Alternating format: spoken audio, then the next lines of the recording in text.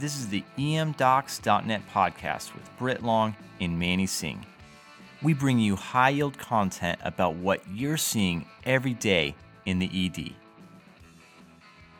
Today on the emdocs.net podcast, we're looking at BRASH syndrome. This is bradycardia, renal failure, AV nodal blocker, shock, and hyperkalemia. We all know that hyperkalemia can cause bradycardia. It can block the AV node, but it's usually only in patients with severe hyperkalemia where we see this. AV nodal blockers can also cause bradycardia, but not usually at therapeutic drug levels. The major issue with BRASH is that there's this synergy between hyperkalemia and an AV nodal blocker that causes bradycardia. That synergy means that bradycardia can occur with mild hyperkalemia and at normal therapeutic doses of AV nodal blockers. That bradycardia over time directly reduces the cardiac output. That causes end organ hypoperfusion and it decreases renal blood flow. That's going to worsen the hyperkalemia, and then there's this vicious cycle where patients have worse bradycardia, hyperkalemia, renal failure, and then shock and multi-organ failure. We've all probably seen this syndrome and managed it at some point, but we just didn't formally recognize it. Most patients with BRASH syndrome improve with some straightforward therapies. Even though patients can improve, we still need to know how to recognize this syndrome and how to optimally treat it. A key part of this syndrome is that these patients are on an AV nodal blocker and they have some risk factor for renal insufficiency. There's usually something that pushes these patients over the edge into BRASH syndrome. Basically, anything that causes renal injury or volume depletion or hyperkalemia or bradycardia can push this patient into BRASH syndrome. It might be up titration of a chronic medication like a beta blocker. It could be dehydration or something that causes hypotension like a GI illness. Or it could be nephrotoxins like an NSAID or a potassium-sparing diuretic. The clinical picture that we see in the ED is usually due to BRASH itself. It's not usually due to that inciting factor unless it's something like severe sepsis or dehydration. There are several medications that we need to mention here. The major ones that can cause BRASH syndrome are ACE inhibitors and ARBs. Both increase the risk of hyperkalemia and renal dysfunction. Digoxin can as well. Beta blockers and other AV nodal blockers can cause some issues. Atenolol and nadolol in particular are problems because they're renally excreted. Another one is labetalol because it's nonspecific. All of these can cause worsening AV nodal blockade and renal injury. Let's get to the clinical presentation. This can vary, and there's really a spectrum in how these patients present. On one end of the spectrum, you have no symptoms or mild illness, but the other end of the spectrum is severe multi-organ failure.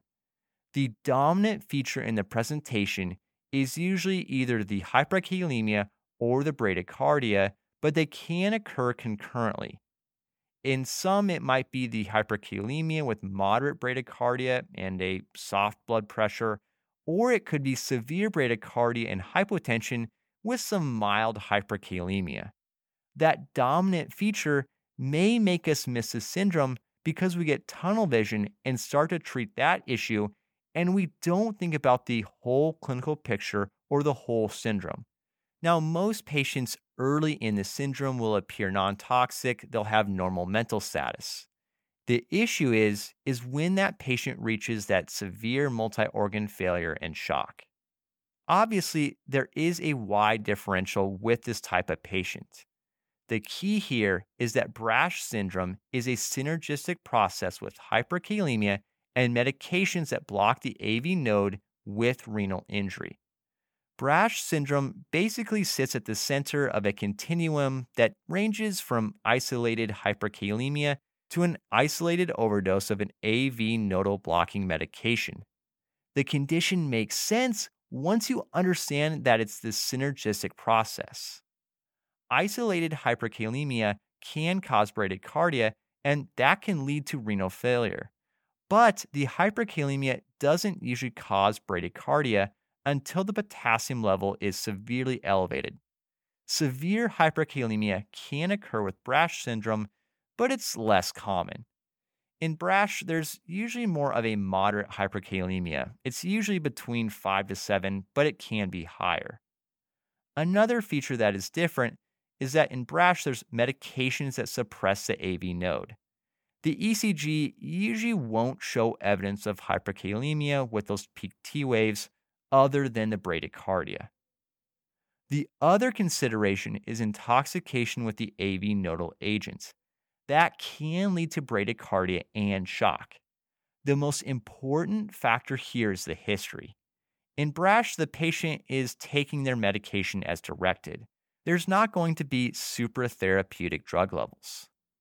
Now, until 2016, we didn't really recognize BRASH as a specific entity.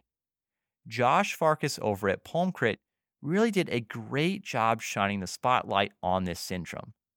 There are a variety of case reports that discuss this syndrome. The major populations at risk are patients on an antihypertensive medication or an AV nodal blocker with borderline renal function.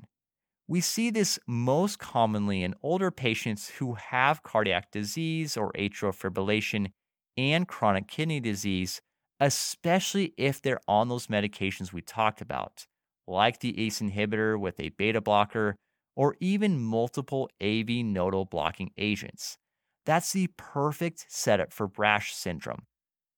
When we look at the ED evaluation, the most important part is keeping BRASH syndrome on your radar and thinking about it in a patient with bradycardia or renal injury. The rest of your evaluation focuses on looking for why this occurred. You need to look for causes of renal failure, pre-renal, renal, and post-renal issues. What was the cause of the hyperkalemia? Look for a change in the patient's medications or any medication interaction, and look for causes of volume depletion. In most cases, a good history and exam will give you what you need to make this diagnosis. Let's get to the management. There are 4 primary keys to the treatment here. These all need to occur simultaneously. The big components are volume management, treating the bradycardia and the hyperkalemia, and correcting the underlying cause. Before we get to these specifics, we need to discuss the major error. You don't want to focus on just one part of the syndrome like hyperkalemia while not paying attention to the hypotension or the dehydration or the bradycardia. That's where patients can have poor outcomes. You have to treat all parts of this syndrome simultaneously. Let's start with fluid resuscitation. This can be tricky because the overall fluid status varies widely. Hypovolemia or dehydration is a common trigger, but some patients with BRASH may reach the point of oliguric renal failure and retain fluid. That will cause volume overload. You have to use your history, the exam, look for weight changes and peripheral edema, but also use your bedside ultrasound to look at the lungs, the cardiac function, and the IVC. If they are hypovolemic, they need fluid. If they have hyperkalemia with uremic acidosis, give isotonic bicarb. That's 150 milliequivalents of bicarb in 1 liter of D5W. You can give up to 1 liter per hour if they're dehydrated. That will improve their pH status, and it can also reduce the potassium by shifting potassium intracellularly and promoting urinary excretion. If they have a normal pH but they're hypovolemic, you can give lactated ringers or plasma light. In most cases, you're going to want to avoid normal saline. that will increase the serum potassium because it can lead to a hyperchloremic non-anion gap metabolic acidosis. If they're volume up or they have too much volume, then give them a diuretic like furosemide. The second component is the bradycardia. IV calcium is first line here. You can give 1 gram of calcium chloride or 3 grams of calcium gluconate. We really don't know the ideal dosing. If they're severely hyperkalemic, they have significant ECG changes, they need calcium. It's always safer to shoot for hypercalcemia over hyperkalemia, but try to avoid pushing the ionized calcium over 3. If they're hyperphosphatemic, you'll need to be more cautious. Also, keep in mind that IV calcium only lasts anywhere between 30 to 60 minutes, so you'll need to redose the patient. The next therapy for bradycardia is epinephrine. Skip atropine. Atropine doesn't work as well, it won't help with the hyperkalemia, and you can't titrate it. Epinephrine is the go-to agent with the calcium. It will improve the heart rate and shift potassium intracellularly.